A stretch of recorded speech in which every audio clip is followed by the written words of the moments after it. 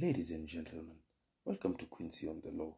My name is Quincy, and this is another episode of Quincy on the Law. First and foremost, apologies. It has been quite long since I did a podcast. I've been very busy, engaged in hearing after hearing.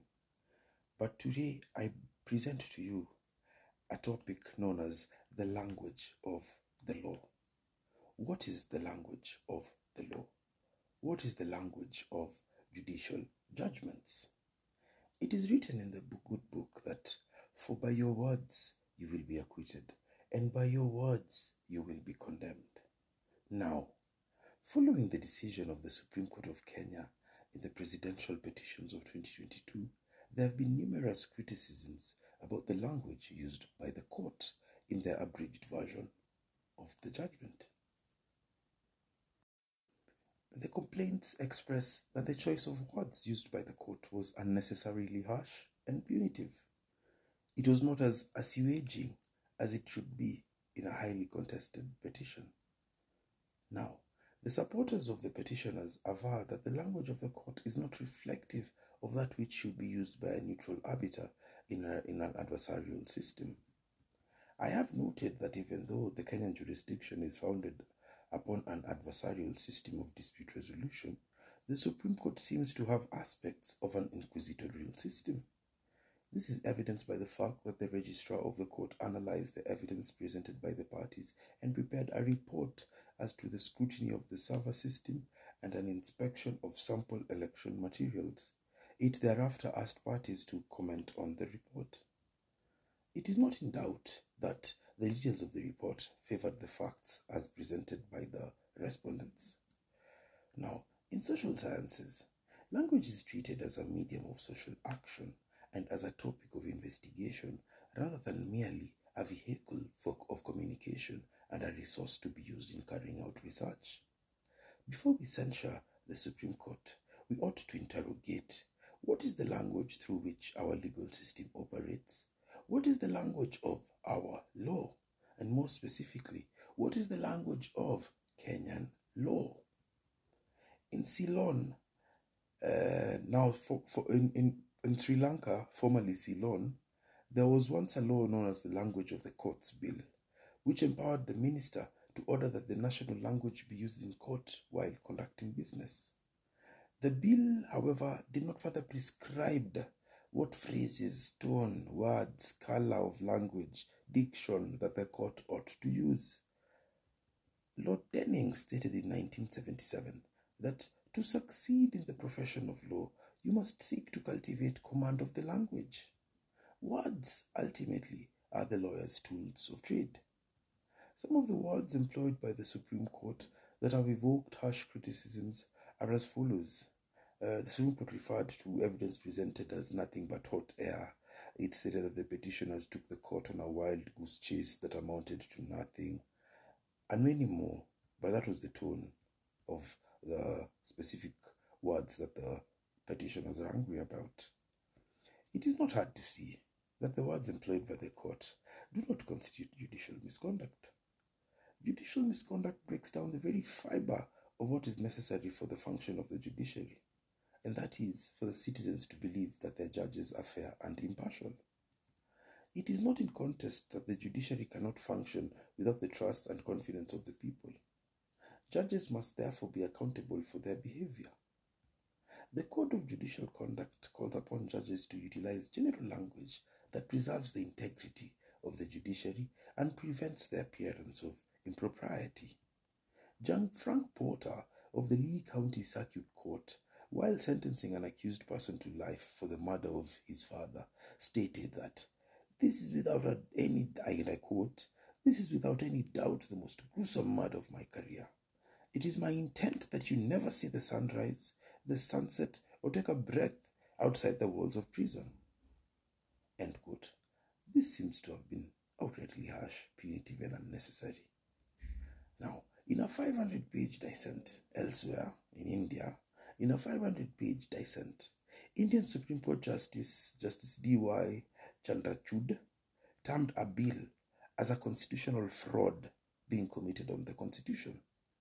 The law minister criticized the judge and argued that the Supreme Court should avoid the use of harsh words. It has also been expressed that the language employed by the court is not befitting of the demeanor attributable to the most superior court of record in Kenya. This draws a link between judicial language and legitimacy. Legitimacy as a concept is the entitlement of a public authority to be obeyed. There are two prongs to this. Legal positivists argue that the legitimacy of judicial authority is sufficiently established by the Constitution. The second prong dictates that the legitimacy of the court derives from the employment of elements of procedural fairness which shape people's feelings of responsibility and obligation to obey the rules and accept decisions of the court. The author argues that I argue that a proposition of the phrases used by the respondents were outrightly demeaning, dismissive, and harsh as opposed to the court.